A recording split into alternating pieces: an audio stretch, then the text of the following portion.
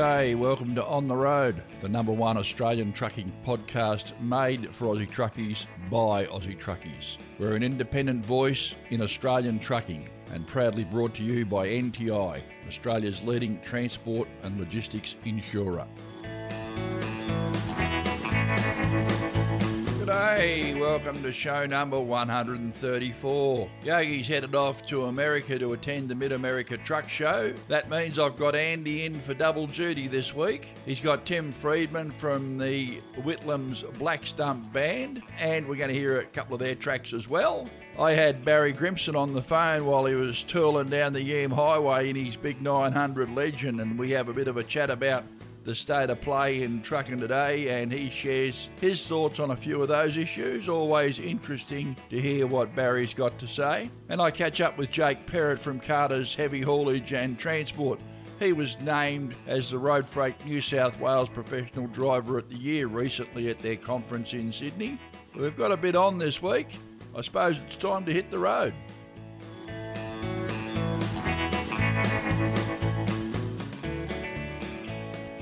Let's get this show on the road. Yes, get over there! G'day, I'm Yogi from Outback Truckers, and when I'm on the road, we're always on the road doing stuff out on the road, but when we're on the road, we're listening to it on the road, right? Is that what it is? There's nothing more devastating for a truck operator than to be involved in a serious road incident.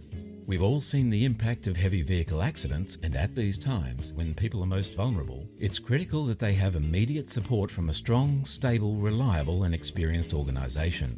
NTI is Australia's number one truck insurer, the specialist you can count on to protect your transport and logistics assets, with the know-how to take control of the situation and the capability to reduce lost income by getting trucks back on the road again as soon as possible. Specialist products, experienced people, accredited repair and recovery networks, and industry advocacy is what we do. It's our specialty, and we've been doing it for more than 45 years. For more information, visit the website at nti.com.au or go to the NTI Facebook page. G'day, it's Andy here, and this week the music guest I'm bringing to you is not a new face on the music scene. In fact, he's been, and still is, one of the best known names and the most recognisable voices in the Australian music industry over many years.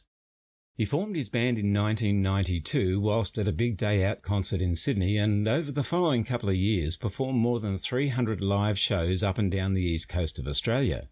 Originally travelling in an old Holden Kingswood station wagon before graduating into an actual tour bus, in fact the same bus that was actually used in the filming of Priscilla, Queen of the Desert in 1994. In February of 98, they released the iconic single No Aphrodisiac, which went on to be noted as number one in Triple J's Hottest 100 for that year. In May of 2000, arguably the band's best-known single, Blow Up the Pokies, was released, which went on to be their highest ever charting single. Now, if you haven't figured it out already, the band I'm talking about is the Whitlams, who've been entertaining us now for over 30 years. During the depths of COVID in 2022 came a surprising country detour for this much-loved outfit. Working under the name of the Whitlams Black Stump Band, they've just launched their new single called Kate Kelly, and 2023 will be a huge year for the band as they tour the length and breadth of the country with their unique sound and incredible songs. Joining us today is the man who started it all and is still there fronting the band, the Australian music legend who is Mr. Tim Freedman.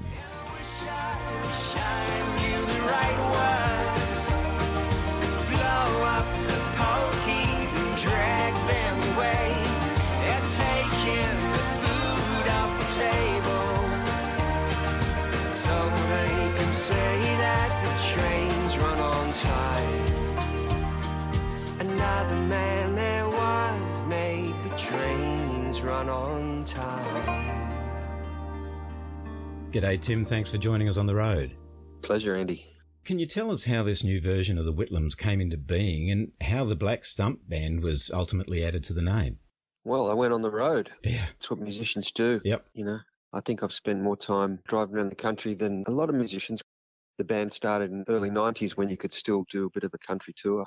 So we'd go up and down the East Coast every 6 weeks, Sydney to Brisbane. Yep. When the COVID happened and there were lockdowns, I sort of regressed to my earlier state, and I was in a position where I could do country touring again because I could just go out and play solo and 150 people would turn up. Yep. Or 300 people would turn up and pay $50 each in a theatre in Orange or Gunnedah or Dubbo. And so I just started being this independent solo artist again with my piano in the back of the car on the highways out in the country. Right. And then I started realising that I wasn't getting out of the city enough. I had my elbow on the breeze and I was loving the lifestyle. Starting to enjoy it. Yeah, and so I rang my friend Matt Fell, who produces a lot of great country albums, and I said, Matt, let's have a bit of an experiment with some country music. So he put his dream band together, all the sort of A-team guys from the studio scene in Sydney. Yeah. And we all met and did 4 days in a big studio and had really good chemistry.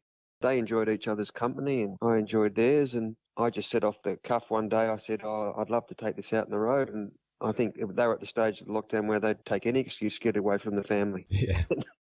And people like Rod McCormack, who's just a marvellous banjo player and acoustic guitarist. Oh, yeah. He said, I'll come out and play. And I thought, this is more than I bargained for. So I booked a few tours and now we're a band. So in August 2022, we toured from Cairns down through Mackay, Gunnedah, Bowral, and then we went all the way down to Queenscliff and on the south coast of Victoria. Right. It was a great way to get the chemistry happening. Mm-hmm. We're just starting to hit the capital cities in March and April of 2023. Yeah. So the Black Stump band name, how did that come about? It was rumoured to be something to do with a signpost you saw somewhere, but apparently that's not exactly right.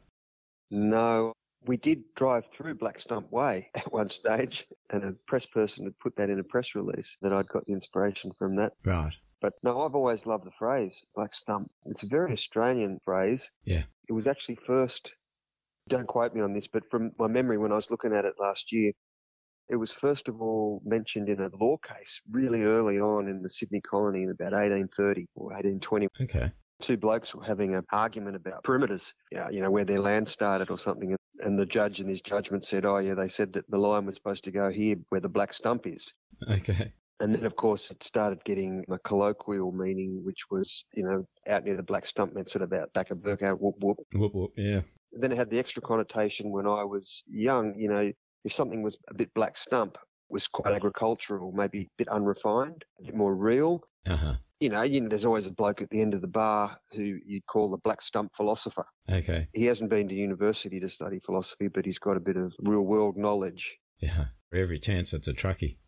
Yes, indeed. They get a lot of wisdom from the radio. Yeah, life on the road. Yes. So I've always loved the phrase, and I thought it would suit a sort of roots music incarnation.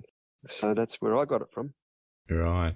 Mate, the Whitlams underwent a number of line-up changes over the years, but this particular group of people is something else, as you were saying, working alongside the likes of Rod McCormack, Matt Fell. Being in a band is almost like a complete lifestyle in itself, building relationships, spending so much time with each other. How is the feel within the Whitlams Black Stump band? Is it completely different to what you've come to know over the years, or is it more like a variation on a theme? Oh, it's a variation on a theme. The Whitlams, who play the versions of the songs that people would know from the 7 albums, had the same lineup for 20 years. This is like a new band. I brought my drummer over from the Whitlams, Terrapai Richmond, who's very well regarded, and I knew Matt. But the other two fellows are nice new energy, and Ollie Thorpe's a young guy. He's about half my age. He's 30. Right. And he plays a mean pedal steel and electric guitar, plays with Ian Moss and all sorts of people, but he's with us as well. And then Rod, who's more of an august gentleman. He'd have probably 25 golden guitars, and he just produced the latest Wolf Brothers album.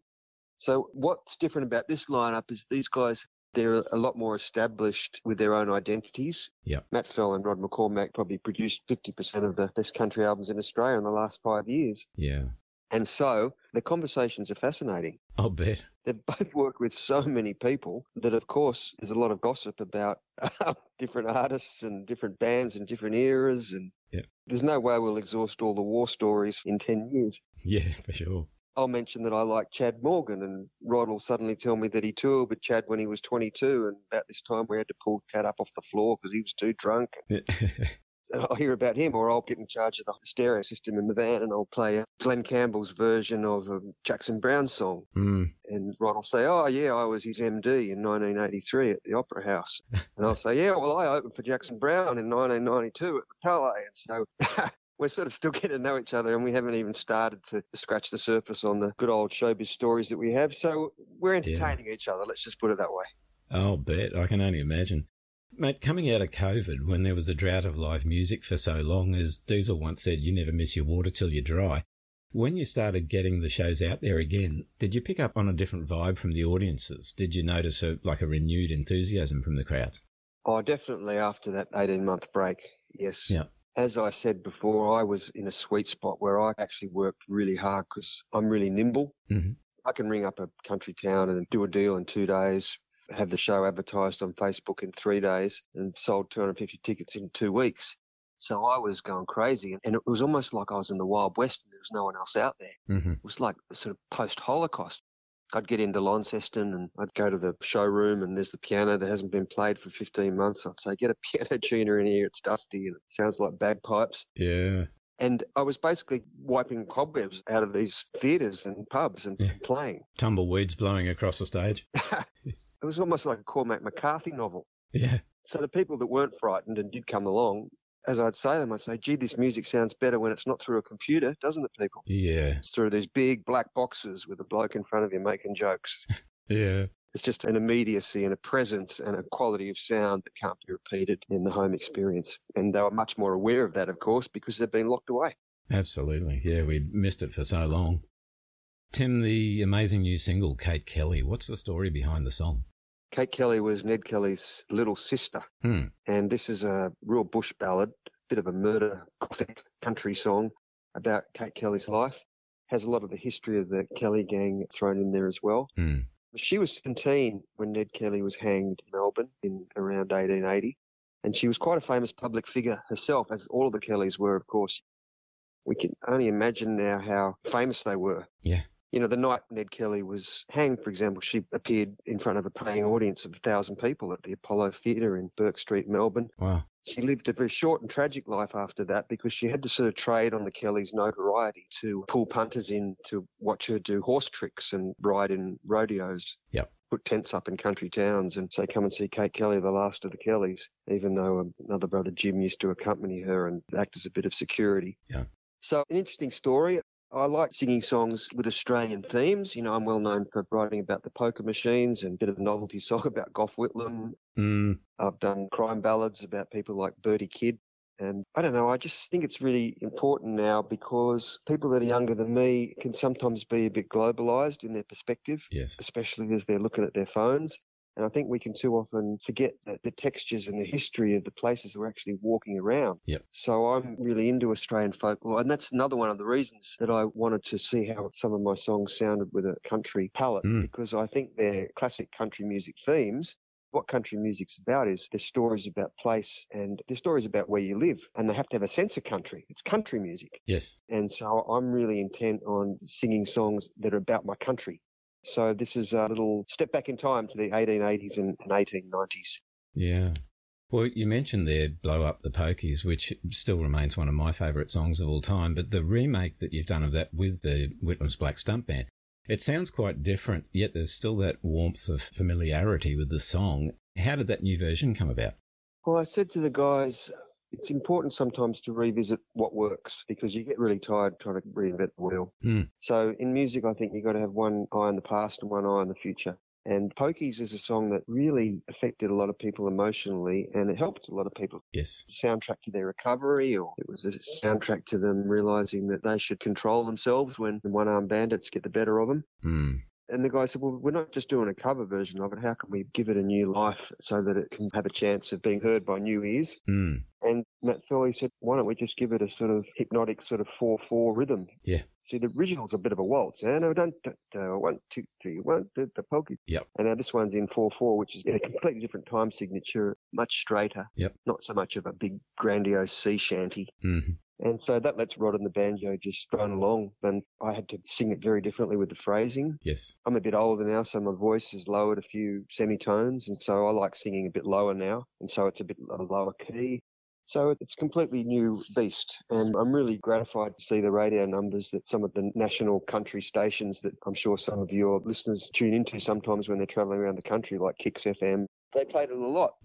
I think that's socially useful because it's a message which hasn't really had that much influence on governments yet. No. The tides seem to be turning a little bit in some of the states. Yeah, we can live in hope. Well, it's a great version, mate. I love it, and it's great to see that the crowds are still lapping it up. Now, just quickly, I've got to ask, and this is a question sort of out in left field a little bit.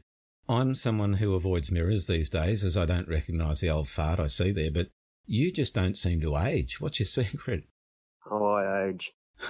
Look, for about 10 years, I took my foot off the pedal. I was raising a daughter on my own, and I just sort of did a 4-week tour every year. Mm-hmm. The rest of the time, to be honest, I was running a little small business and punting, which is a bit strange, but I wasn't gambling because the blokes I knew had some pretty good data. So it wasn't it wasn't like putting the inheritance into the pokies. So I had a real left turn, and I only got back into it. I got my mojo back just before COVID, and I realised I love it so much, and I'm 58. And you can only do this stuff if you're fit. Yeah. And you can only get up 7 a.m. in the foyer and drive for 5 hours and be singing well at 10 p.m. that night if you're fit. Yeah. And so I just make sure I do that old rule. It's just do half an hour aerobic a day. Right. It doesn't matter what it is. Just have a swim, get on the recumbent bike and watch telly. So I just pretty intent on the exercise, I think. And it's the only reason I don't look as bad as I should. Yeah. It's a funny profession too. You've got to be careful with it. Oh, yeah. I often say to people, I only drink at work, which is sort of opposite of most people. Yeah. And I also have another rule, which has held me in good stead, is I don't waste my liver on midweeks. Yeah. So if I'm playing in Armidale on a Wednesday and Dubbo on a Thursday, I'll sing and have fun, but I won't get on the sauce. Right. And I'll think, we're in Melbourne on Saturday. I'm looking forward to having a few. That's the night, yeah. Yeah, so it's just all about, like anything, like everyone knows, it's much harder to say than put in practice. It's all about moderation. Yeah, for sure. Tim, you've got the big city debut tour underway as we speak, between the Whitlams Black Stump Band in its entirety and a duo version of the band heading off to do an extensive regional tour as well. You've got a pretty big year ahead. Where can people go to get all the tour information and dates and venues? We've got a pretty good website. It's thewhitlams.com. That has the dates for the Whitlams Big City debut and the duo, in which is a lovely piano and pedal steel lineup. Yeah. It's a smaller outfit where we can go to places like Pakenham and Mornington Peninsula and Hepburn Springs. Right. And then we're doing the south coast of New South Wales. And then I'm really looking forward. We're going up around through Maitland, Pacific Palms and Shoal Bay and Bowraville. Right. I'm having my Bowraville debut. These will all be towns that your listeners are familiar with. Yeah. And they've found a fellow traveller here. Indeed. And, Brunswick Heads and Lennox and Wollumbar and Yamundi, Toowoomba. Nice. Yeah, it's the piano and pedal steel. And Ollie's the young fella. He just plays it like poetry. Yeah. I love the pedal steel. It's almost Middle Eastern the way it just bends and adds atmosphere and emotion to a song. And when you get a good proponent of it up close, it's a wonderful thing to hear. Yeah. What I'm finding I'm doing is I'll play the piano a bit lower because the pedal steel takes a higher register. Yep. And so we're really learning how to meld them. I'm pretty excited to develop that show, which will have plenty of opportunities to do so in May and June. Yeah. Well, you're dead right about the pedal steel. For me, it's always been that and a really well-played cello, the two instruments that can really get the hairs standing up on the back of your neck. Absolutely, yeah. What's the cellist who does Bach's? Oh, yeah. Yeah, I know who you mean. The Chinese guy. It's just solo cello doing Bach's famous variations. And if you listen to that with headphones, it's like you're sitting inside the cello. It is a beautiful thing. Oh, yeah, it's so good it almost hurts. Folks, our special guest this week has been Aussie music royalty Tim Freedman. Tim, it's been great catching up with you. Thanks so much for finding a little time in your busy life to come and play on the road with us. It's a pleasure. Thanks for having me. I'll be waving at big trucks as I drive past the next 3 months. Yeah, watch out for them, guys. To wrap it up, mate, would you please introduce your new single for us? Sure. This is Tim Freedman from the Whitlams Black Stump Band, and please have a listen to our new single, all about Ned Kelly's little sister. It features Felicity Urquhart on the vocals in our first duet. Yeah. She brings a lot of emotion to the part of Kate Kelly. The song is called Kate Kelly. You just keep on drinking and you try to forget, How they strung up Joe Byrne to the jailhouse door. He looked just like a marionette. He was dead for 2 days, and I'll tell you no lies. With the press all around him, making them money, shooting postcards of him through the flies. Close your eyes, Kate. I'll sing you to sleep. Close your eyes. Your dreams will be sweet. Kate Kelly, Kate Kelly. Here I'm gonna sing you to sleep.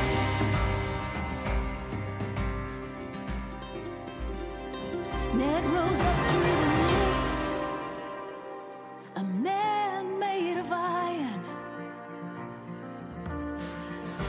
fighting his way to the smoldering inn where Joe and his brother were dying.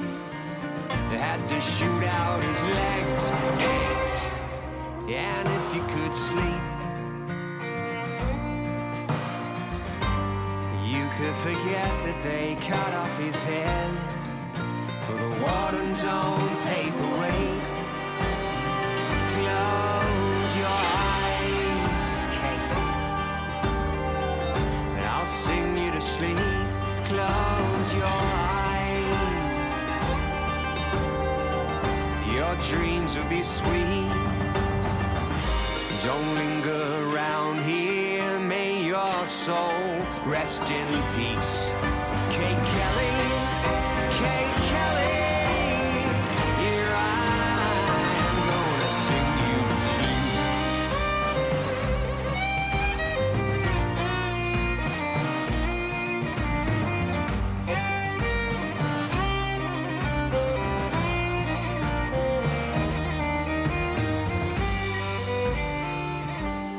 Now I do horse tricks in a Wild West show. Sharpshooting Kate, the last of the Kellys, now the queen of the rodeo. Was Joey your lover? Did he send you some word? A friend to your brothers all the way to the end, where as brothers in arms they would fall. Close your eyes, Kate, and I'll sing you to sleep. Close your eyes. Your dreams will be sweet. Kate Kelly, Kate Kelly. Here I am gonna sing you to sleep. Kate Kelly, Kate Kelly. Here I am gonna sing you to sleep. I just keep on drinking, and I try to forget how they strung up Joe Byrne to the jailhouse door. He looked just like a marionette.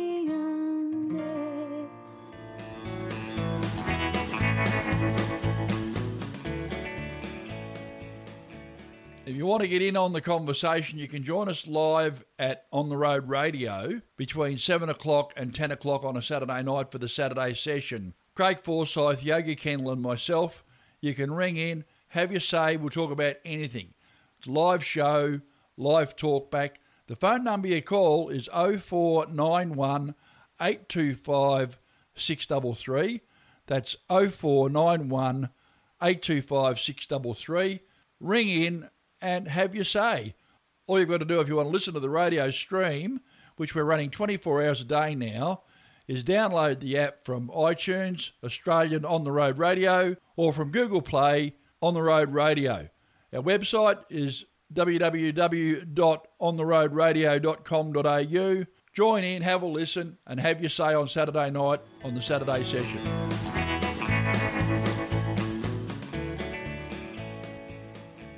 I've always said anyone can ring me up and share their opinion and basically get it off their chest, let everyone know what they're thinking, and use the podcast as a vehicle to share their voice. We are an independent voice for Australian trucking. Anyway, my old mate Barry Grimson, brother Sleepy, rang me up and we were having a bit of a chat. And I said, hey, Barry, we really should be recording this. And he said, all right, then we'll press record. And we had a bit of a chat there for a while afterwards and covered a bit of the ground we'd already talked about. So with his permission, this is a telephone conversation that we had. Now, Barry was driving along, coming northbound on the Hume Highway doing his work. So there's a bit of background noise, there's a bit of UHF going on, there's a bit of indicator going on, and sometimes it's a little bit interesting, the language. So bear that in mind. I'll try and find the bits and put a truck horn over them or something like that maybe. Here's Barry Grimson and I having a bit of a chat about the state of play in trucking today. Hello, you there, Mike? Yeah, mate, I'm here. Are you there? Yeah, how you going? Sleepy, I bloody listened to your podcast the other night. First of all, yeah. Where's Andy? Get Andy back on your bloody show, mate. I've been missing Andy. Have you? How's he going? Andy's going all right, mate. He's doing a few things, and we're going to have him back for the news this week, I think, because Yogi's going to the Mid-America Truck Show. So you'll have Andy this week. Oh, that's bloody good, mate. Yeah, missed him, actually. He's real professional, eh? Right. I'll let him know you said that, mate. I will. No, he's alone. My buddy, like everyone who talks about Scots says, we're sick of talking about Scots, but I think for us blokes out here, I reckon Scots has been one of the biggest things that's happened to the road transport industry, actually, not only for the truck drivers who got the arse, bloody, for the whole lot of them, it's a funny thing. They talk about the office girls. We're out here earning our money, and the office girls are there. You've probably got a wife working in an office or something, and their wage mightn't be as much. But I can remember when Leslie was working, her wage compared to mine, wasn't as high, but her wage used to pay the house payment. So yeah, it's a thing where a lot of people in business say, truck drivers don't know what it's like to be in business, yeah, bullshit, we don't, because we're running the business too, and that's what I'm saying. G'day, Tony. Yeah, mate, around Big Ben Creek there, there's a double up on your side there, and one up around the old Yellow Creek there, here on the other side of the house, Big Creek there, mate. Wow, wish I could go fast enough to annoy him. You got West Cat down there on the Clayton Divide, mate. Yeah, go, mate. Yeah, all right, mate. How's it going, okay? Going like a dog, mate. You be safe up there, and I'll see you later. Right, Tony, have a good one, mate. See you, buddy. The Scots thing, it's big, Mike, Yep. And I seen something the other day where Lindsay's is talking about, or I think they're taking it over. Well, Lindsay's have put in bids on just about all the gear, I think. That's the latest story. They're going to be taking over a lot of their gear. Oh, I see. Yeah, well, hopefully if they do take them over, it's not a matter where they start another company and pay the blokes less. Because this race to the bottom, we're talking about bloody, not enough truck drivers. This race to the bottom is, there's less and less blokes going to take it up, because as I was talking about my wife before, if you're out here all week, which there's a great percentage of blokes are, your wife, for you not being home, your wife expects you to take home the dollars, and this race to the bottom of cutting the rate with drivers, like tolls. You got tolls employment, you got tolls, and there's two different pay rates there. Yeah. Have they got their head screwed on or not? It's just bullshit. And the trouble is when companies take over, you have to go to the the majority pay rate, you know, and you can be driving for, well, I'm driving for this mob now, they could sell out to someone, and next thing you're going by their rate, and it's a less rate, you know. Yeah. Yeah. Oh, there's a lot in it. I mean, you're talking about what's going on right now. This is not the first time any of this has happened, though. We've had Coots before it, and we've had, well, I mean, you look back in history, mate, just in refrigerated, who can you think of that's no longer around? Refrigerated roadways. Bloody Eastos had a refrigerated division, didn't they? Yeah. Well, what happened with the Coots, I was at Coots when they not rivet, bloody, what were they called? They were Champ, CHAMP. They were a company that used to hold all the Indianapolis and all that sort of shit, you know, the bloody, Well, they took over, and Coots were in a good financial state. That's why they bought them. And what their idea was, they could throw the money from a good financial position into their ailing other business. But what happened? They took too much money out of it. Yeah. And we went 1 week where we didn't get paid. The blokes and all the blokes there were good enough to say, we'll bloody let this week go, but they paid us the next week we got all of it. But that was a big company, you know, but because they were such a good mob to work for, you bend over backwards for them, you know. They were just unreal, so that's right. Bob McMillan, I love him. Yeah. Bob and me are outspoken. We mind everyone else's business.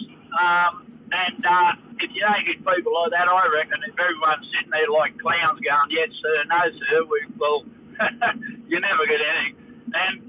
And you bastard, like, you don't mind arguing with someone. You may have had a few disagreements and things, but I listened to Bob. I love Bob's segment on your podcast. Yeah.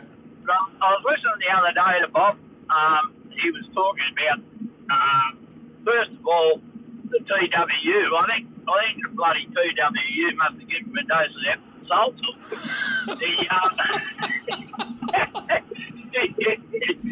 said to the blockade, the TWU abandoned us. Well, I can tell you something. They weren't the only ones that abandoned us, and I don't know whether it was time constraint and how long he's got on your show or not, but he should have mentioned the master carriers, he should have mentioned the LDRTA and the other Humpty dozen bloody organisations that were going them days, and the LDRTA, even though there was real good blokes in that thing, Malcolm Campbell and that, like the top blokes, you know, but they end up the RTA, and it's funny how the RTA have hidden under ATA. Did I say RTA? You said you did say RTA. I think you meant ATA though, Australian. Yeah, the ATA. They're hidden under a rock about the Scots thing. Yep.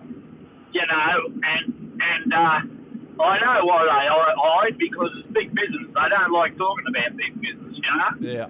But and I was listening to Bob. Yep. A bit of that, and the other thing what he said, he was right in what he said, that the percentage of stuff that's carted by Scott for Aldi is very small, but because this is such big news, and we're in road transport, because this is such big news in road transport, but not only road transport, I go shopping with Leslie, and I don't know if anyone else goes shopping with the cook or whether they do the shopping. I have noticed that the shelves are a bit empty because of all this stuff as far as freezer stuff, because I take frozen stuff with me, so I do notice, you know. Yeah. I don't notice much else that goes on in the world. I'll give you the drum. But bloody, what the point Bob has missed, and I'm not saying Bob was wrong. Bob was right, but the point he missed, because it's such big news, Aldi are the only ones that haven't signed up to a handshaking agreement to try and better the industry. The other two mobs have signed up to it, the two big ones. Yeah. Woolworths and Coles, but Aldi refuses to, right? Yeah. And you only had to listen to the next segment on your show where there was a bloke in the freezer van who's, look, fair hang, why blokes driving? There's a shortage of drivers. Yeah. And these blokes put up with this shit. Tell them to bell it up their ringer and bloody go somewhere else and work. Go somewhere where they pay the right money and you haven't got to sit around all day. I think though, Rob Free, the fella that you were talking about, the segment following Bob's there, he's an owner-driver, mate, out of Brisbane, and I think that sometimes or another, I mean, you remember when you had your own, I certainly remember when I had my own, we did put up with a certain few things just to keep the work, you know. Yeah, you did, but I probably why I'm not still in business. If it wasn't suiting me, yeah. They knew about it. Oh, yeah, absolutely. I think a lot of times we think in this day and age, our way of thinking, and also a lot of times us blokes, I suppose, our way of thinking in this day and age doesn't rate where we think we're the saviours of the world, you know, we're these big hairy-legged tattooed truck drivers. I'm including myself in that. Yeah. I haven't got any tattoos, but I might have some where you can't see them. You know, we think we're saving the world. We're not, you know, we're downtrodden nowadays, and I think it's about time we started bloody, I don't know, how they're going to stick up for themselves as far as that goes. Well, it's a little bit harder to stick up for themselves these days, mate. The legislation's been changed, and I think there are a lot of fellas out here now that are just so far down the pecking order, I think, that they just don't realise the amount of power that trucking does have. I mean, COVID proved how much power we have if we chose to exercise it. The problem with it is, you and I both know, mate, everyone says, oh, why don't we just stay home? Well, if we did, we'd stay. That'd work. But the reality of it is, mate, you both know that there'd be some ferret out there who'd be in there like a rat up a drain pipe, taking your bloody job off you. Yeah, I agree and I disagree with as far as it's. I don't think we need to stay home. I just think it's like through negotiation. Yeah. As I've always said, like we should have belonged to an association through negotiation. And don't take a smack in the mouth of the association like you're going to tell them, because they're only working for you. Like sometimes, like you had Michael Caine on, I loved that interview because you stuck into him and he got back at it, right? Yeah. But I'm a member of the Transport Workers Union. He's working for me, you know. And if I've been outspoken, and they hate me. They even though I've been subscribed to the union since 1963, they hate me because, you know, you don't just sit there and they're working for you. Yeah. You know, and us little blokes, we need someone to be looking after us, you know, and that's why I'm in the union. Yeah. You know, but my $700 a year, I think it is, I don't know, Leslie pays it. That's paying them. Yeah. They're working for me, you know. So I think people get the wrong idea about unions. They just sit there, you know, on their hands and they don't bloody stick up for themselves, you know. But like everyone should, I don't know, they should just belong to organisations. You've got the National Farmers Federation is the greatest example of people who stick up for themselves. Yeah. You get a bloody a disease in the pigs, they get a subsidy. You get a bloody drought, they get a subsidy. They get subsidy on fuel, and I'm not grouping on them. What I'm saying is, if you put your hand up and fight for your rights, you can get anything within reason. Yep. If you meet halfway, which they do, I admire them. They meet halfway, and their business runs right. we don't mind paying the price for bloody Uncle Davy's oats and all that, you know? Yeah. Well, the National Road Freighters Association, which I'm a member, and I think you are too, they're doing their best to sort of get out there and do a bit these days. Rod Hannafy's certainly getting around there. You know, we've got a couple of people on the rest area steering committee. I mean, that's a result of people saying something. I love it. It's probably, well, as far as I'm concerned, it's potentially one of the best things as far as unity goes I've seen in the industry, because, you know, you've got Glenn Stirl, who's just a Briton.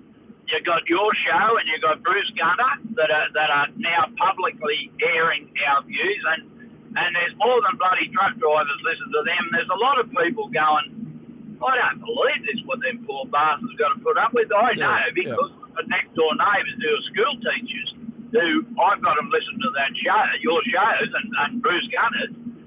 They're retired, and I lean over the fence, and they don't believe what we go through. Like, at least now, this is all being aired, and we got a politician, and I think I've told you this before on one of these bloody podcasts. We got a politician now who's willing to get a kick in the arse of all his mates because he's sticking up to these dickheads out here on the highway. Well, now we've got this Labor government happening in New South Wales, mate. They've made some pretty big promises with saying that they're going to fix New South Wales and make it more attractive to trucking and fix the parking in Sydney. How do you reckon they'll go? Is it all hot air, do you think, or you reckon they'll have a crack at it?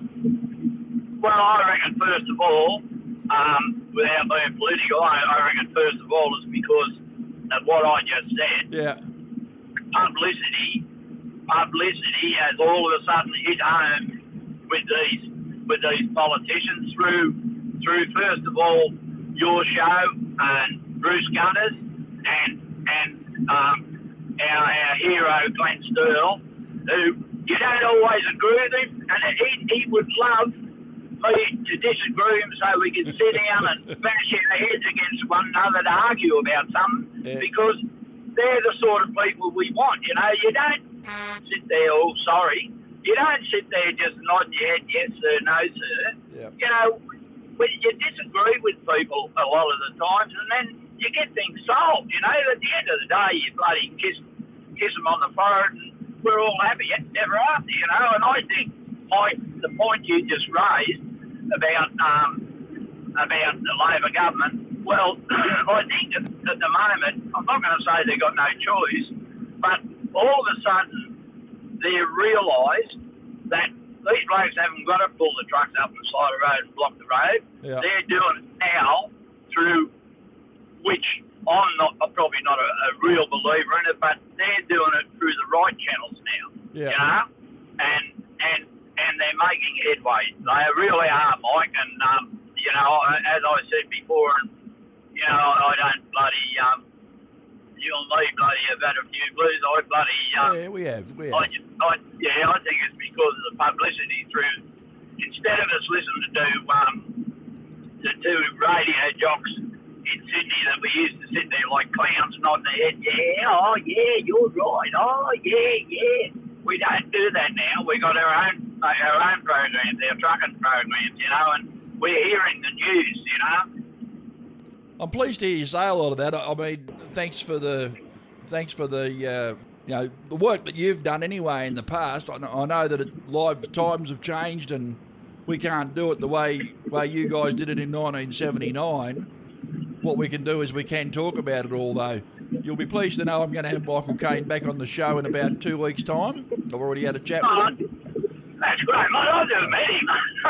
well, he's a bit high for me. I'm a bloody, I'm only a hairy-legged truck driver, like I said before, but bloody, you know, and he's up there, bloody, in an executive level. Look, he's all right, mate. He drinks coffee in the morning and he goes to the bathroom like the rest of us, so I don't too worried about that. Don't worry, mate. I've met the rest of them through either good times or bad times, I'll tell you.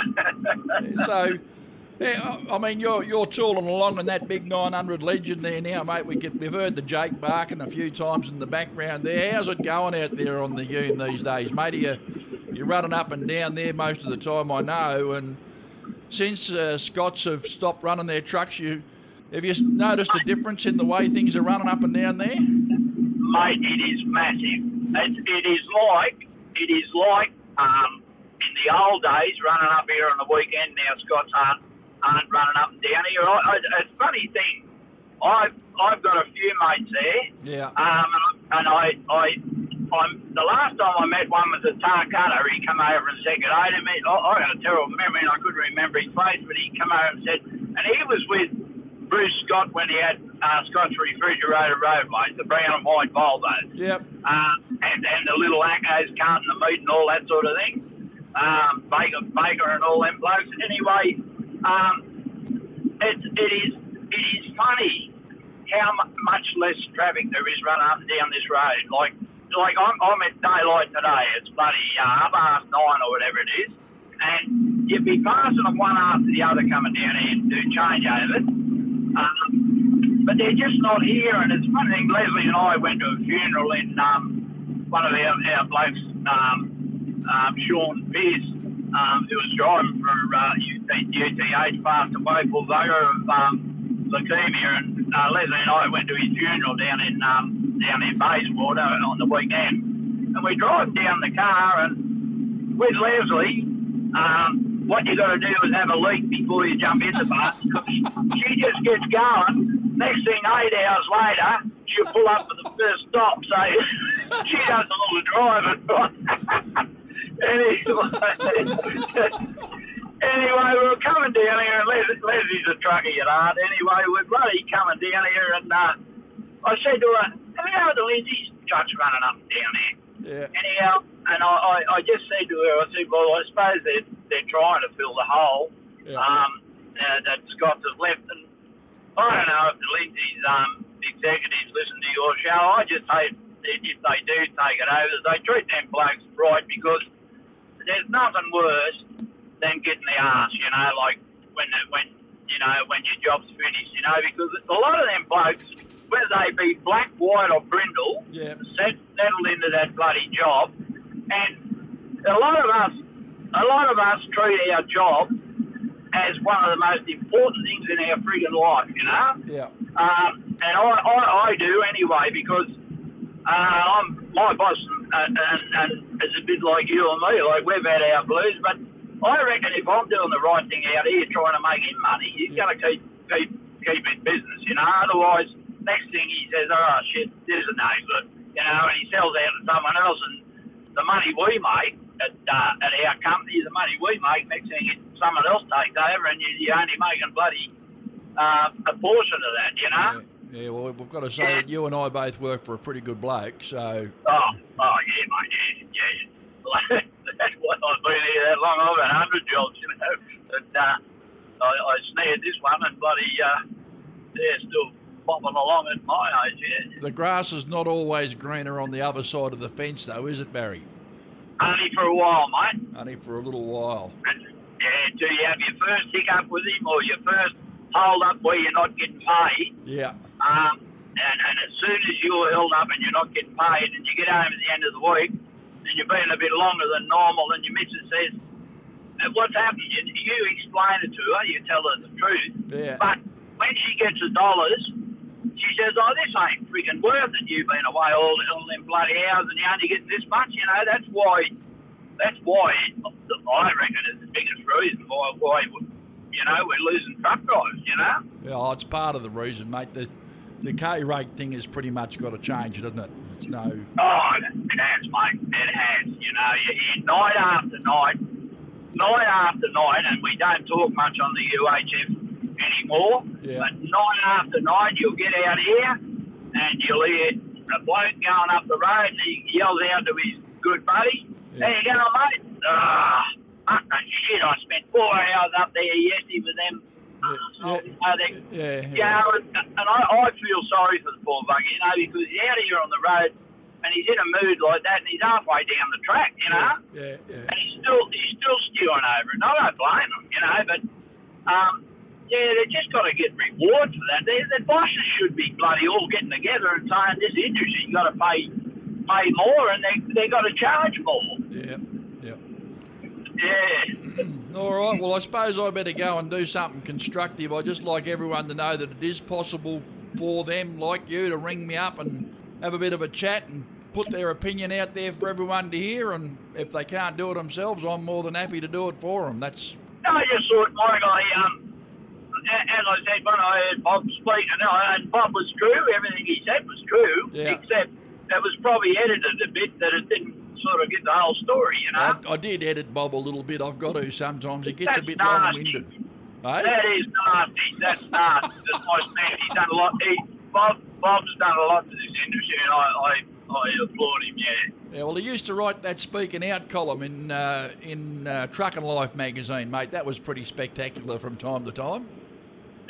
I reckon he's getting old and grey since he retired. Oh, he hasn't retired, mate. He's still sniping from the sidelines. He's all good. Good luck to you, Bob. I'm not knocking you, mate. I'm just adding a bit to it, yeah. Yeah, no worries at all. Well, you take care of yourself, brother. Drive safely, and looking forward to catching up and having a drink with you at one stage down the track. Right, mate. Sorry for chewing your ears so long. Yeah, right, buddy. You're right. No worries at all. See you, mate.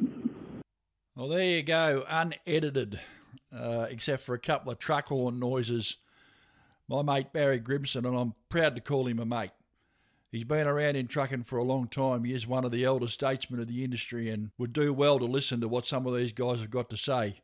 For those who don't know, Barry Grimson was one of the fellows that started the Razorback Blockade in 1979 with Ted Stevens, who was the spokesman and ringleader. Ted's no longer with us. He passed away a few years ago now. And the other guys were Spencer Watling, Colin Bird, Jack Hibbard, and Barry would tell you the last fella unnamed on the memorial up there should be Carl Goodfella. Now, Carl's still driving around. Jack Hibbard, well, no one knows where Jack is. He's always been a little bit elusive. Colin Bird, of course, lost his life in a trucking accident many years ago now. Spencer still lives over in Camden, and as you know, Barry's still driving around. So we're lucky to have the history that we have, and I'm very, very, very fortunate to be able to talk to people like Barry and get their take on what's going on in the world today. Line number one, you're supposed to have it all together. And when they ask how you doing, just smile and tell them never better. We just wanted to stop by for a moment and say, "G'day, how are you?" No, I mean, how are you, really? Physical and mental health is a significant issue for the Australian road transport and logistics industries. Risk factors like long hours, workplace isolation, pressure to meet deadline deliveries, and the need for continual alertness all contribute to making us vulnerable to physical and mental health issues. As much as it might feel that way sometimes, you are not alone. There are some incredible people and organisations in our industry whose sole focus is on helping you to stay healthy in body, mind and spirit. All these numbers and addresses are listed on our website at ontheroadpodcast.com.au. Take care of yourselves. We really just want to see everyone get home safe and well. Oh, am I the only one who says I'm fine? Yeah, I'm fine. Oh, I'm fine. Hey, I'm fine, but I'm not. So let the truth be told. Hi, this is Tim Freedman from the Whitlams Black Stump Band, and you're listening to On the Road Radio and Podcast.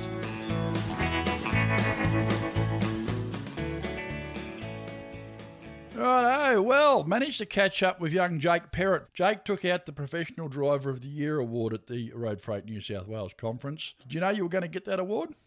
I had no clue, mate. No clue at all. Yeah, Leone was sort of sitting there and, I mean, you must have realised something was up, mate. You don't get dragged out of the truck and taken to a conference for nothing, do you? No, not at all. She gave me a couple of days' notice and said, "Oh, you've been nominated for this award." And yeah, I don't think she knew that you'd won it. Actually, I think she knew you were in the pot. But that was about it. Nah, that's it. Yeah.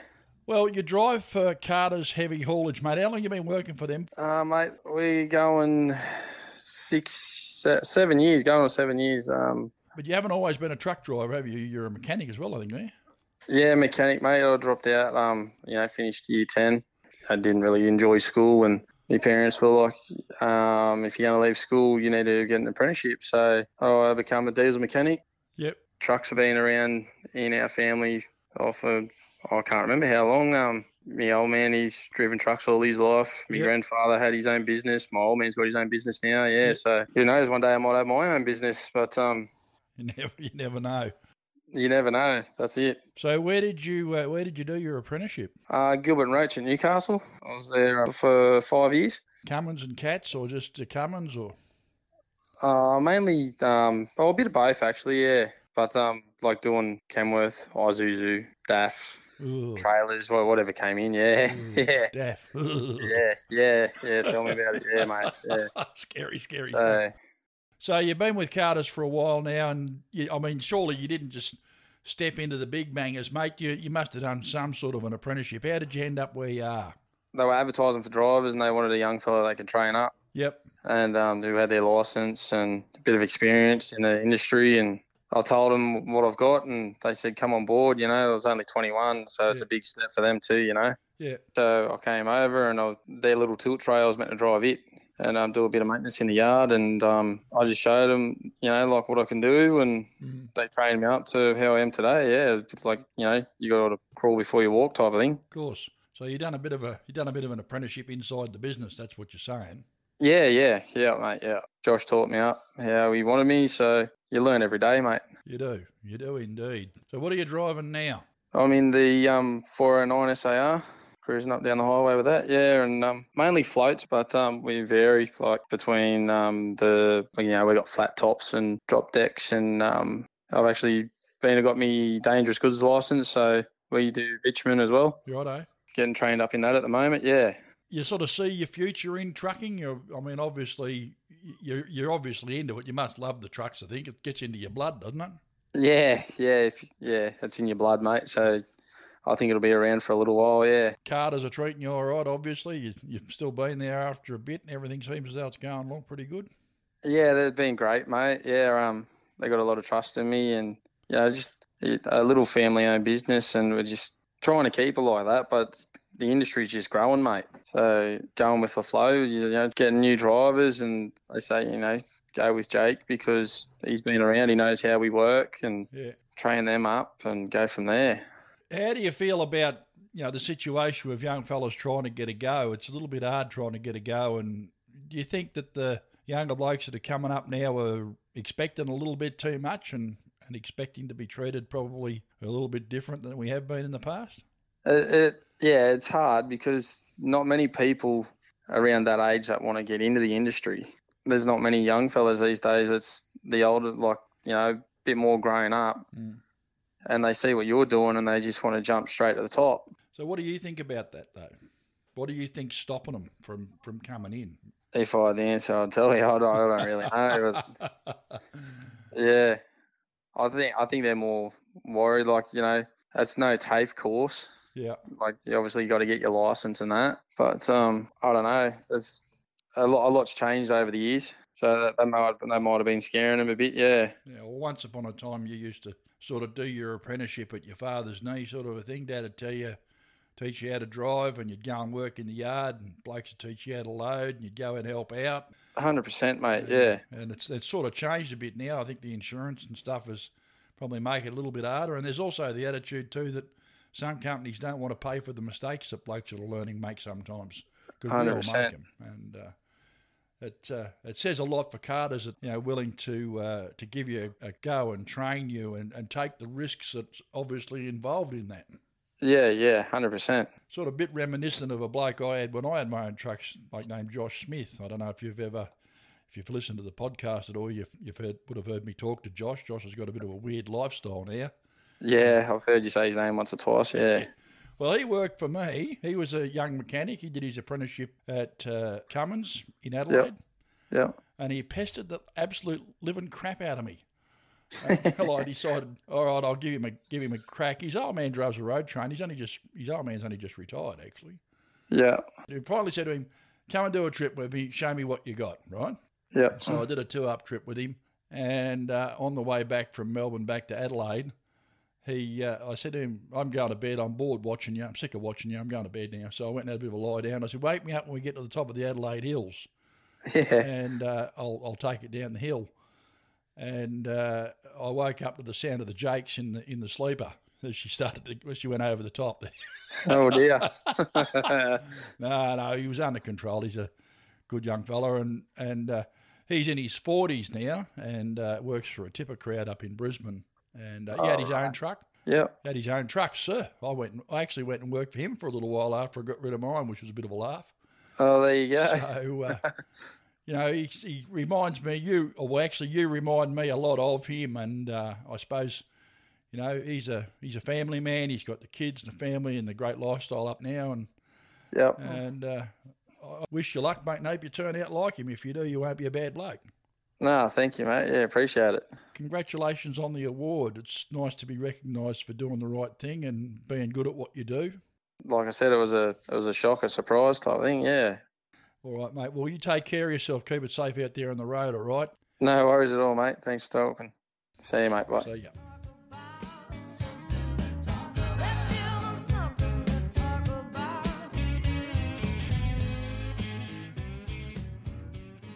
Hi there. I found the discussion on last week's episode of On the Road podcast between Mike and Trevor Warner very interesting and relevant.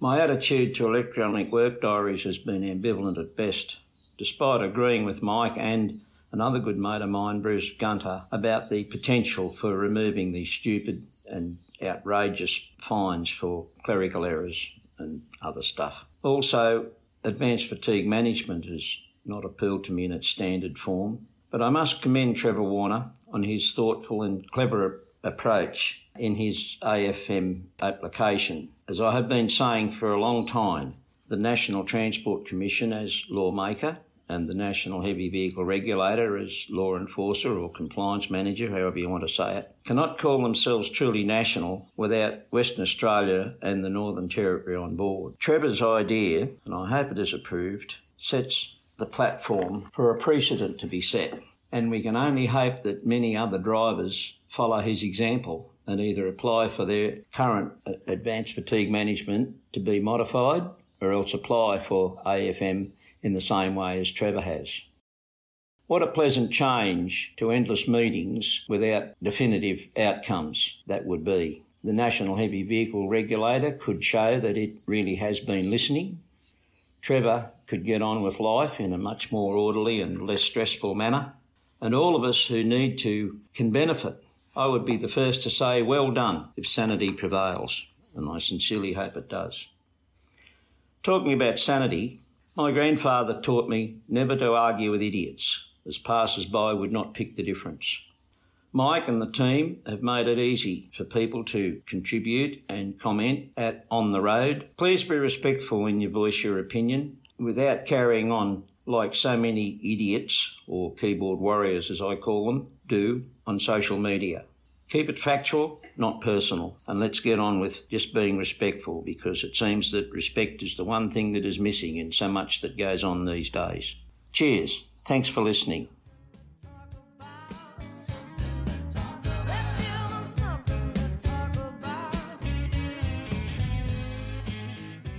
Kermie here from Trucking with Kermie. I listen to On the Road podcast every week. And when that's done, you might like to pop over to Trucking with Kermie on Facebook for my take on trucking and the people who make the industry what it is. Catch you over there, and in the meantime, take care of you. Here on the road, it's time for the news. G'day, Mike. News time with a vintage vibe. Mate, I've missed doing this. I really, really have. Well, I'm feeling a bit of deja vu going on here. A bit nostalgic, mate. I'm feeling a bit misty. Yeah, well, I was going to come on and try and do a Yogi impersonation, but then I listened back to it and it was terrible, so I decided against it. No one does Yogi better than Yogi. Yeah, that's true. No one does him, yeah. It's been kind of weird in preparation for recording the news with you today. I've been trying to remember how we used to do it. Righto. I'll tell you, my short-term memory has gotten so bad, but there's a bit of research out of the interest about my family history regarding memory loss, and I found out that both my parents and both sets of grandparents all suffered from debilitating short-term memory loss. Oh, really? Yeah, I sure hope it doesn't run in the family, because I found out, apparently, that both of my parents and both sets of grandparents also had short-term memory loss. Right. Awesome. Jesus. Righto. On with the news, buddy. Oh, mate, on with the news. Let's go. In the past, we've talked about the number of transport companies putting their trucks up for auction, and it would appear things haven't changed much, with yet another trucking company based in northern New South Wales set to sell off half of their fleet. Yeah, look, Nicholson and Page have decided to get rid of a few of their jiggers. They're not bad-looking trucks, those either. They've been running around for a while. He's downsizing, he says, and trying to make things make a little bit more sense. Yeah. Obviously, as the margins get tighter and the rates don't change very much, drivers are harder to come by. It obviously makes a little bit of sense to slow down a bit. And Ritchies are doing a roaring trade. I think they're just rubbing their hands together. The only one making any money out of trucking at the moment are the auction houses, I think. Yeah. We've had a few go since we last had a chat. Some of the big ones. Scott's example, as an example, the other week they went, as you know, and you really do have to wonder about the future of what's going on. Obviously, new trucks are still hard to come by, so good quality second-hand trucks and trailers are still bringing big money at the auctions. And maybe if you're thinking about it, it's not a bad time to do it. Yeah, I guess so. Mate, interesting to see that the subject of rest areas is still a hot topic, with truckies responding to the Transport for New South Wales Have Your Say campaign, nominating a number of specific areas where parking facilities are at best poor and at worst non-existent. They've gone through and they've listed a heap of names there. No surprises to anyone. They're talking about Eastern Creek, they're talking about Botany, they're talking about various places around the city of Sydney. New South Wales is one of the least popular places in Australia for truckies. I managed to get a hold of our new roads minister, Mr. John Graham, for a quick chat only yesterday, first media interaction he's had, and I got a comment from him about what his thoughts are. I'll be taking that on the end of the news. There's a lot of work to be done. $20 million in Sydney won't go very far. And I sort of intend to point that out. There are a number of places where we've got some problems. Sydney's a big city. We've got a lot of traffic, and a rest area in Eastern Creek doesn't really help you if you're trying to get down to Botany in the morning, you know. It's a long way between drinks. So looking forward to seeing what's going on there, mate, yeah. Still on the subject of parking issues, following noise complaints, the town of Holbrook in the New South Wales Riverina has effectively banned trucks from the southern half of Albury Street, and with the only available truck stock in town unable to cope with the number of big rigs stopping there for rest and swapping trailers. Yeah, well, you can park 364 trailers, a caravan and a flat top at the servo on the south end of Holbrook. Yeah. There's nothing there. The old one at the top end of town used to have a little bit more room, and guys used to park up by the submarine and all that. We've only got ourselves to blame, though. Guys going down there doing the wrong thing, relieving themselves in people's bloody lawns. And I mean, everyone's going to get upset about that sooner or later. And who wants a fridge van screaming at -18 out the front of their house at 3 o'clock in the morning? And, of course, blokes choose to do changeovers there. So we've got reversing beepers and the slamming of pins and things like that. You cannot blame the people of Holbrook for being a little bit miffed about the influence that we have in their small town. But I know that they miss us going through there like a hole in the head, I've been told. So, you know, the guys that are going there are making it bad for everybody else. And unfortunately, we don't really think about what's going on sometimes and the effect that we do have on some of these small towns. And, of course, what happens when we lose the ability to park? We lose the ability to have access to facilities and things like that. It's a never-ending cat chasing its tail sort of a situation. Just goes to show that we do need more rest areas, you know, out in away from the towns a little bit, where we can park and do our thing and really only annoy each other. Wouldn't that be nice? Wouldn't it be nice? You might not have heard, mate, but there's been another election in New South Wales. It's come and gone with the new government elected. Yep. And the new Labor government has already committed $20 million to improving rest areas in Sydney. Yeah, well, we were sort of talking about that just a minute ago, the $20 million that they're talking about. It really isn't going to go very far. The realistic, the fact of the matter is, and I know you hate me saying the fact of the matter is, but the fact of the matter is $20 million isn't going to go very far in Sydney. and I'll be hoping to talk with the transport team and keep across what's going on with their plans to do something. There is plenty to do. Rest areas are a bit of a hot topic these days, a bit sexy. The politicians like to jump on these horses and ride them. It's not a new story, though. I was having a look at a Truck and Life magazine from about 2008 or something, and there was $70 million put up then, for rest areas around the country. So it's not a new story. Yeah, and not overdue for something to be done at this point, either. Oh, well, we've just got more trucks on the road. We've got more freight movements. Chain of responsibility means that we do need to think about what drivers are doing for resting. We want them to comply with the electronic logbooks that they're talking about now. You can't comply if you don't have places to pull up, and you can't comply if you have these constant pressures put on you to be particular places at particular times. Yep. Fact is, this is one of the reasons why we struggle to get drivers to stay in the industry. It's also one of the reasons why we have trouble recruiting people. All they can see is the massive fines that drivers get for failing to comply, and then how hard it is to comply. There are no facilities, there are no resources, and they wonder why blokes walk away. It's not rocket science. It's not. Mike, a delegation of some 30 transport industry workers and representatives have rolled into the nation's capital to meet with parliamentarians in an effort to get urgent transport industry reform happening. And look, it's a discussion that we've got to have. This Road Safety Remuneration Tribunal that we once had wasn't a bad idea. The orders, they were the problem. Now, we're heading back towards that now. The government has never made a secret of the fact that they want to talk about this. Certainly Glenn Stirl has said to me on a number of occasions that reform is something that is going to happen. I agree with that. It's a matter of the shape of the reform. You will hear people like Michael Caine, who I'm going to be talking to next week, have a bit to say about the reform that they think should happen.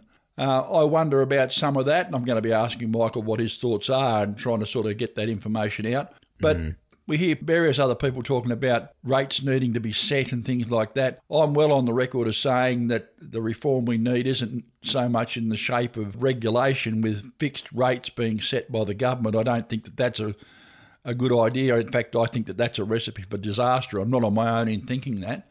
There are other guys who think that that's exactly the way to go. There's a hell of a lot of ground to talk about. I'll tell you what, in a locked room with some of these fellas should be a fairly robust conversation. I reckon you could actually sell tickets to that. You peel the paint off the walls. I reckon you would. And everyone's got their point of view, and it's a little bit hard to try and meet in the middle. I don't envy anyone that's trying to put this thing together. I certainly won't be putting my hand up to be on that committee, that's for sure, because no matter what you do, you're never going to please everyone. We do need some reform, mate. There are far too many people paying too high a price for the way we're doing things today. Yeah, true enough.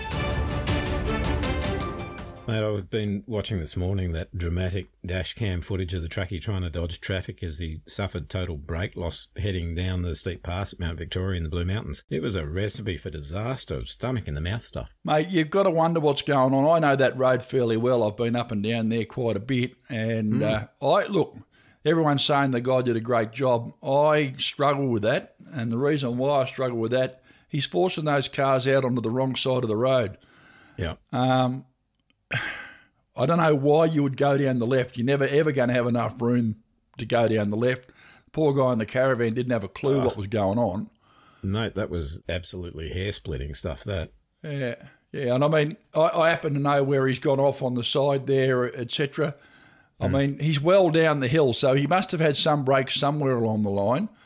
Obviously, I wasn't sitting in the seat. I don't know what happened to him, but it looks to me very much like he's gone over the top and not had it in gear properly at the top of the hill. He's ridden down there a little bit by the look of it. This is only my assumption, and if you listen to me, driver, please feel free to come on and tell me what happened. But it seems to me like perhaps maybe he was driving an automatic truck and he hasn't quite got it right. He's relied a little bit too much on his brakes and got them hot. Once that happens, they don't work properly. And he's found himself in the situation he is. Must have had his heart in his mouth. It certainly wasn't something he would have planned. But I have to wonder why we would go up the left. If it was me and I was caught in that situation through whatever reason, I'd be the one going down the right-hand side. It's an issue that you need to deal with. Lucky enough that he did manage to get into that safety ramp there. That's no mean achievement too, let me tell you. They're pretty ordinary, those safety ramps there on that mountain. Mm. And, you know, he's pulled the brakes on and rolled backwards, so that'll tell you how hot the brakes were. Well, that's right. That's what he said. Nothing. Nothing. I mean, obviously he was excited and, you know, like I would be too. You've got to understand that it wasn't an air issue because the air holds the brakes off. It doesn't apply them. A lot of people don't understand how air brakes work.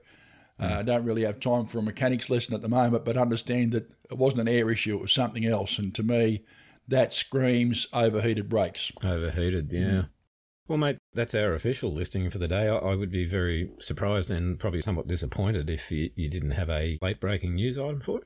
Beep, beep, beep, beep, beep, beep, beep, beep, beep, breaking news. There you go. Look, sad breaking news though too. We've had a couple of things happen over the last few days that I find extremely disappointing. We've had a truck roll over at Garvock down in Victoria, and a man's lost his life there, and another one up at Kaibong. It's just terrible. 65 people this year have lost their lives in truck-related accidents, and 17 of those are truck drivers, which is far too many. If 17 people were being taken in any other industry in this country, there would be a royal commission. Yeah, it's into about why 17 this is too happening. many. And to me, I don't want to go into specifics of the incidents because, to be frank, I don't think it serves anyone to talk about it too much, except for the fact that it's happened. We do need some reform. This is one of the things that the TWU are obviously going to be pushing. They're trying to marry these conversations together. I struggle with that because sometimes there are more reasons for what happens, and we don't know what the answers to those things are until the investigations come out. Yeah. Very, very, very sad, mate. Very sad indeed. Well, mate, just in the interest of old time's sake, just in case you were interested, and you feel free to tell me if you're not, but I have prepared a thought for the week, if you'd like one. I'd love one, mate. I'd love something sensible to think about. It'd be nice. Well, it's some wise words from the late, great Muhammad Ali, who said, "You don't lose if you get knocked down, you lose if you stay down." That's exactly right. Yeah. It'll look at how people get up. That tells the story, doesn't it? Yeah, it does indeed. Mate, great fun to do it again. Mate, I've enjoyed it a lot. Now, before we go quickly, invitation for you to join us on the Saturday session on the radio station for an hour or so if you're interested. On the radio? Me on the radio? On the radio? You got a good head for radio, mate. I haven't even got a good head for radio. I've got a good head for a book. Have you? Yeah. What, to be hit with one? Probably. I know. I've been hit with a few. I had a teacher that used to walk past and give you a smack up the back of the head. So if you weren't paying attention, I got smacked quite regularly. It probably explains why I'm like I am today. It could be. Part of it anyway. So this Saturday, eh? This Saturday, mate, yeah, I'll send you the phone number to dial in if you're interested in coming on for a go and have a bit of a chat. I know there are certain few. Sorry? Who's on with you? Who's on with me? Craig Forsyth's on with me this week. I believe. I've invited Bob McMillan to join us for a bit of a chat too. Right. He will obviously love to have a bit of a chat with you. You don't have to stay for the whole time, mate. Just swoop in, have a drink, whiskey in your case, I'd imagine, and a bourbon, or a bourbon, and just generally enjoy the atmosphere in the shed. Yogi's at Matt's, as I said, so we won't have to worry about him. Yep. And you can take his stool if you want for an hour or so. Up to you. I don't want to know anything about Yogi's stool, thank you. Oh, dear. Trying to wrap it up, mate. It's great. Thanks very much for coming and doing the news with me. You take care. Have a good week, eh? Yeah, you too, mate. Hopefully see you Saturday. Thanks, mate. Ta-da. John Graham, future Minister for Roads. Congratulations on a win, mate. What a smashing victory it looks like. Yeah, look, we're really happy, and the work starts as Roads Minister as early as tomorrow when we're sworn in. This will be the first media chat I've had, but very keen to do it given the importance of the roads portfolio, but also really one of the things we want to shift, which is making Sydney and New South Wales a more friendly place for truckies to work. Well, mate, you won't get any argument out of any of us. So from what we're seeing at the moment, it looks like Joe Halen's going to get transport. And is Jenny Aitchison still likely to get a regional roads portfolio? yeah, we're really expecting the team to stay in place, but get to work straight away. That'll be the direction we're given by Chris as leader, as he's also sworn in as the Premier of New South Wales. I'm very, very excited to see what's going to happen down the track. I did like a lot of what was said prior to the election. You've made some pretty big promises. I'll be holding you to account. Yeah, no, fantastic. Well, happy to chat over time, and but really looking forward to getting the sleeves rolled up, getting stuck into these roads issues, which are so important right across New South Wales. They are, mate. Thank you very much for your time briefly. I know I've taken a little bit out of your day. You go back to what you're doing and we'll talk down the track. Chat soon. Good on you, mate. Thank you. Bye. Righto, well, there you go. That's John Graham, the incoming Transport Minister. John's been a member of the New South Wales Upper House since 2016. He grew up in Albury, moved to Newcastle and graduated from Newcastle High and completed a Bachelor of Economics at the University of Sydney. Before joining Parliament, he worked in the higher education sector and he was Assistant General Secretary for the New South Wales Labor Party and the Deputy Chief of Staff to the New South Wales Premier Nathan Rees. I've listened to John speak a couple of times. If he lives up to the promises he's made, he won't get any drama from me. And I'm afraid that's the way it goes. Now, Jo Halen, next Transport Minister, grew up in Sydney. She's been a part of the New South Wales government since 2015. I think that she will bring something to the team. I'll be looking to catch up with her. Obviously, once everyone's sworn in and they've got their legs under the table, I'll be looking to catch up with all of those. And Jenny Aitchison, of course, who I interviewed at length on the show a couple of weeks ago, is looking like retaining that regional roads and transport portfolio. So that can only be good for us and for the industry in general. We'll wait and see what happens. As we know, New South Wales is the crossroads for everywhere else in this country. Most of the time, if it's going north or south or east to west, it generally starts or finishes or crosses through New South Wales. What these people decide to do with our roads and with our transport infrastructure down the track is something that we really do need to keep an eye on. And Labor have made the crucial promises of trying to make the metropolitan parking in Sydney a priority and fix some of those issues. There's a lot to talk about, there's a lot to look at, and I will be keeping my eye on it closely, and we'll be seeing what develops down the track. At least these guys are prepared to talk to us and listen to us. What more can we ask, I suppose? Let's see what happens.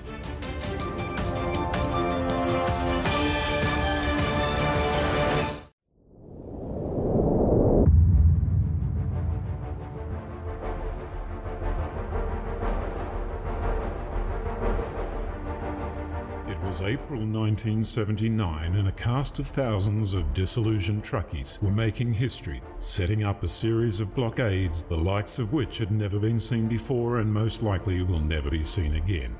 Led by Ted Green Dog Stevens and a small band of dedicated individuals, this massive wave of protest against unreasonable working conditions, unfair pay rates, and unjust laws spread like wildfire from its home base atop Razorback Mountain. Razorback, The Real Story is the book written by Ted Stevens that chronicles the dramatic days of the blockade, the battles with politicians and the media, and that time in history when truckies around the country united in a powerful force and said, "Enough." Razorback, The Real Story has now been made into a beautifully produced audiobook, available for purchase at ontheroadradio.com.au. Whatever you do, don't miss out on this incredible opportunity to discover all the facts and details of the Australian trucking legend that is simply known as Razorback. Once again, here's this week's guest music artist Tim Freedman and the Whitlams Black Stump Band with a live rendition of their song The Day John Sattler Broke His Jaw, beautifully accompanied by the pub choir.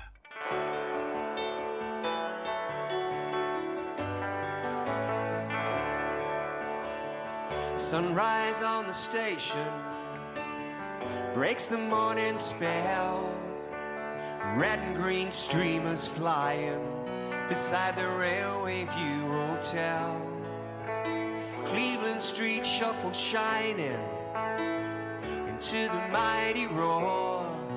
We were walking through the twilight the day John Sattler broke his jaw. Living ain't to a house, Postman's his land of plenty, and there was nothing left for people like us in September 1970. Some worked the Everleigh railway yards, some worked the Chantries and the Botany Shore. We didn't work the Saturday that John Sattler broke his jaw.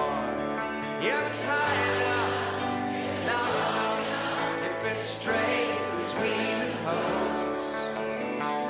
Drink your beer and shed no tears, for these days you miss the most. Every step and sill sat shining in black and from door to door, and the tears rolled down like rashes the day John Sattler broke his jaw. Saturday morning on the Botany Road was mean and it was lean. Rabbit killers in old Ford Falcons, stalling through a richer man's dream. By afternoon we were jammed tight inside the hotel doors. Even the TAB was empty the day John Sattler broke his jaw. Every time enough, if it's long enough, if it's straight between the posts. Drink your beer and shed no tears, these days you miss the most. Every step and sill sat shining in black from door to door, and the tears rolled down like rushes the day John Sattler broke his jaw. Hey!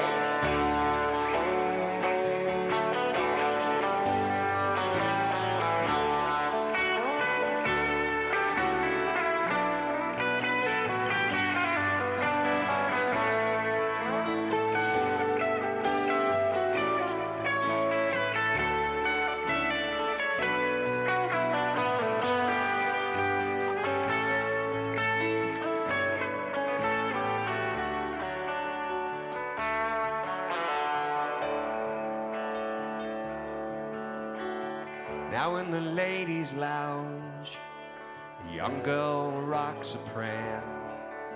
An old guy downs a flag ale with the ghost of Dave Sands. Clotheslines are flying high, the sun is sinking behind the flats, as stone girls walk in circles with their babies on their backs. As big trucks roll down wide streets, heroin-filled storm drains, suburban towns are turned blue and brown, use old wars for their street name. They took you down to Campbelltown, to Mount Druitt and St. Mary's. Young Labour sits stone in a terrace house, the Sydney Swans on pay TV.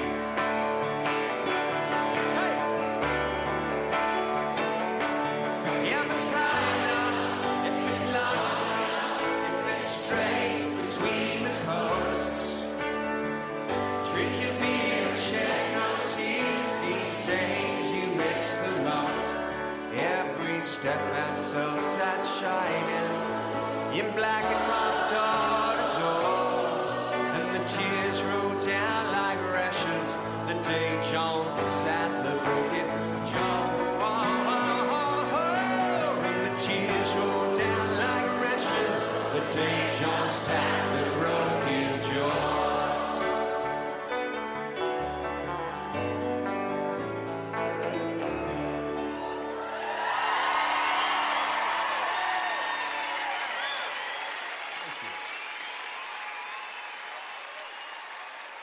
On the Road is proudly brought to you by NTI, Australia's leading transport and logistics insurer, and Queensland Rail, committed to improving safety through engineering, innovation and education. Play nice with each other and most of all, stay safe out there. Bye for now.